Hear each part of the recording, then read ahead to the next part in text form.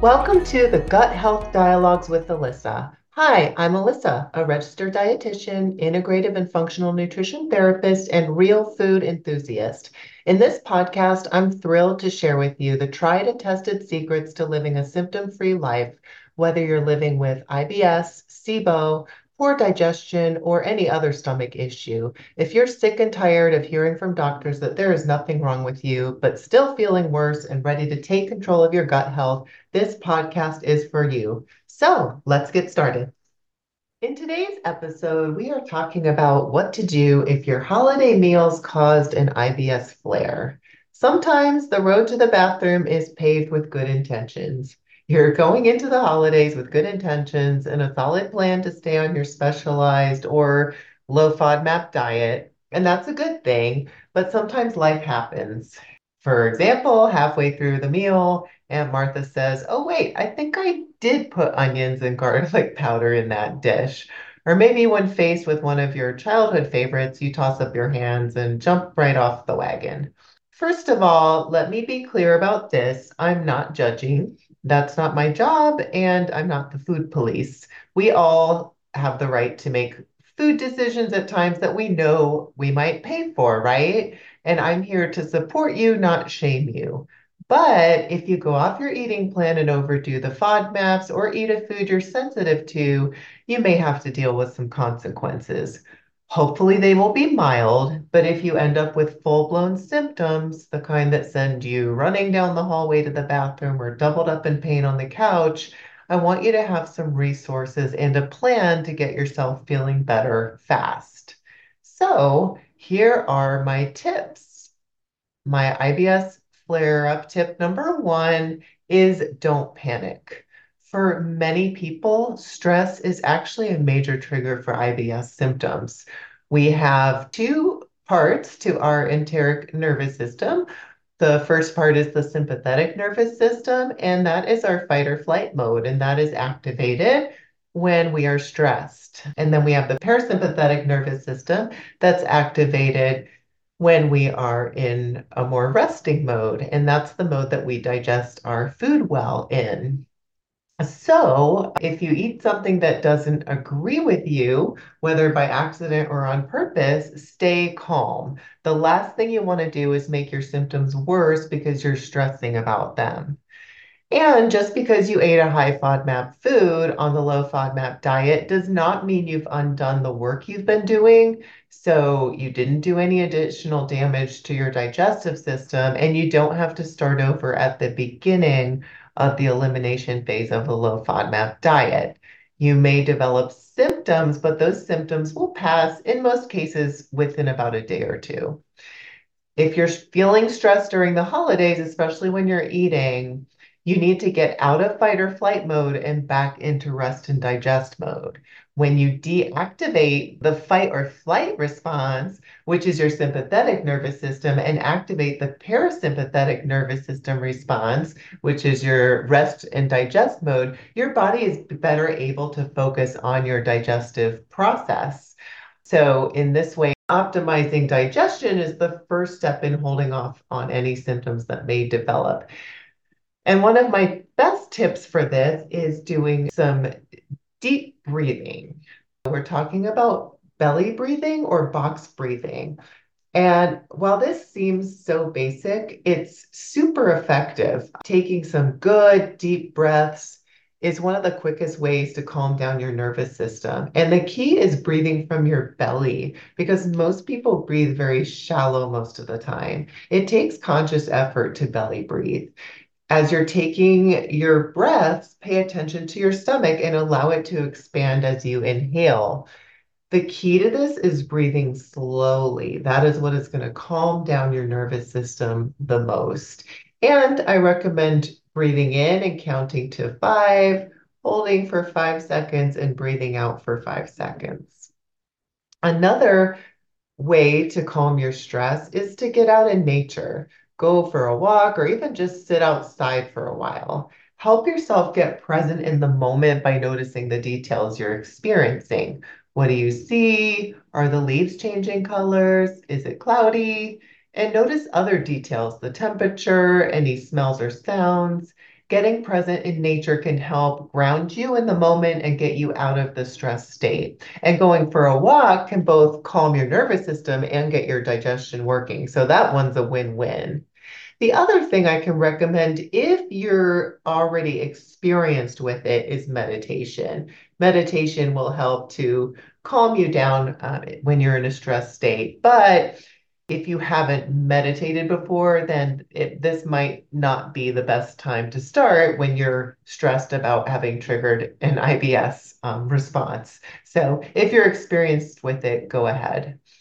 My next tip for dealing with an IBS flare-up is to use your toolkit, your remedy toolkit. If you've been dealing with IBS for any length of time, you may already have figured out what you can do to mitigate your symptoms when you have a flare-up. But if you're not sure, I do have some suggestions of things you can try. But let me be clear about this. This is a podcast episode. I'm not offering personalized recommendations here. I can do that if you're my patient, but without knowing anything about you, I can't offer specific advice. These remedies, though, are things that have worked for some of my patients. We're all unique, so I can't predict whether or not they'll work for you, but these are all relatively safe, readily available remedies that don't require a prescription.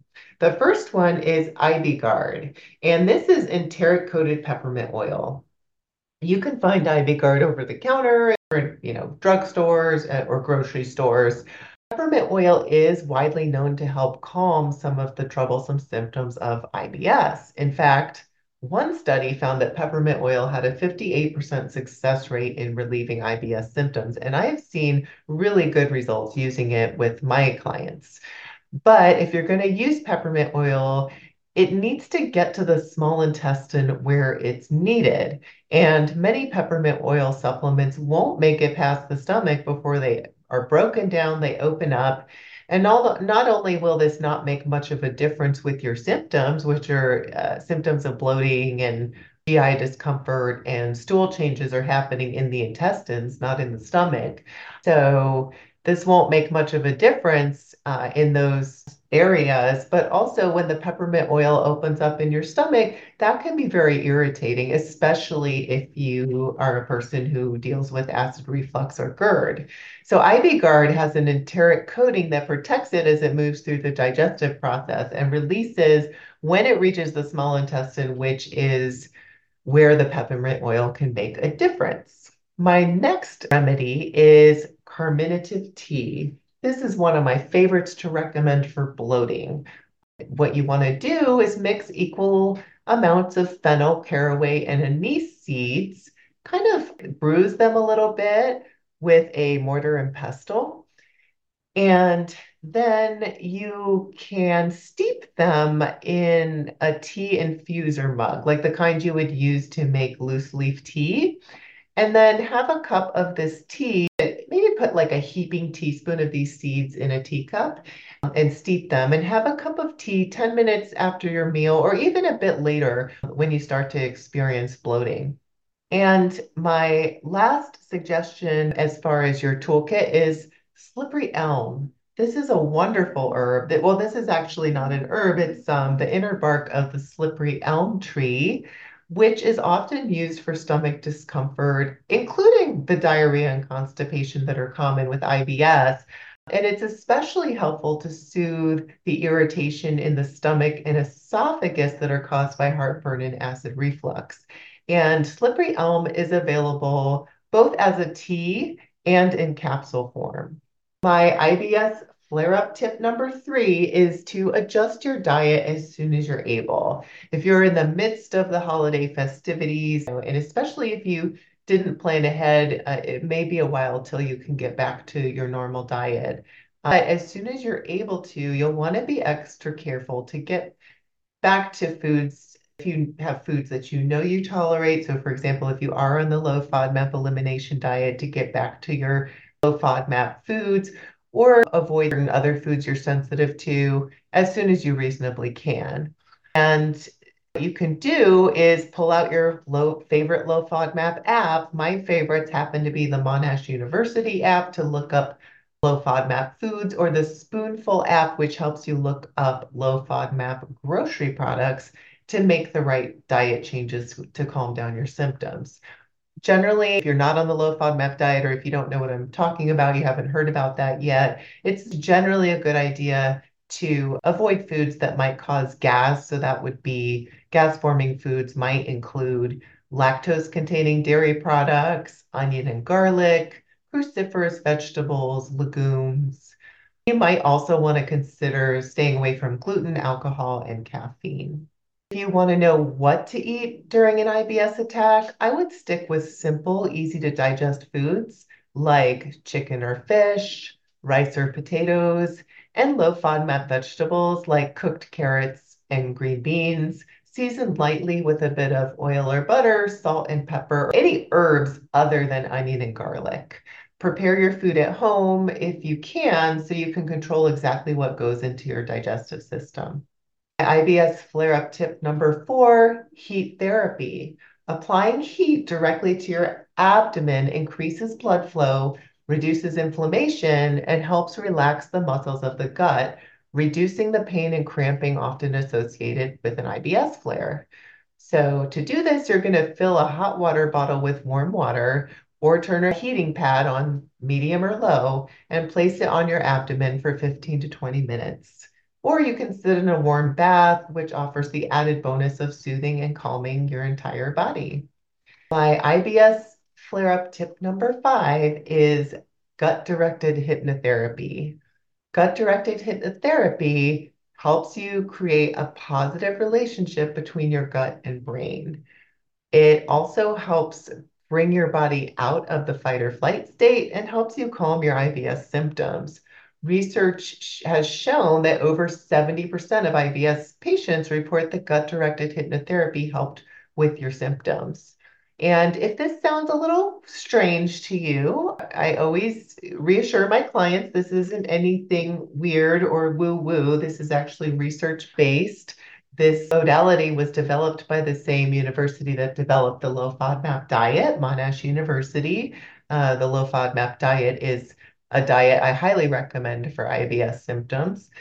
And you're not going to be hypnotized in the sense that you're going to lose your awareness of what's going on. The gut-directed hypnotherapy is really more similar to, say, a guided visualization.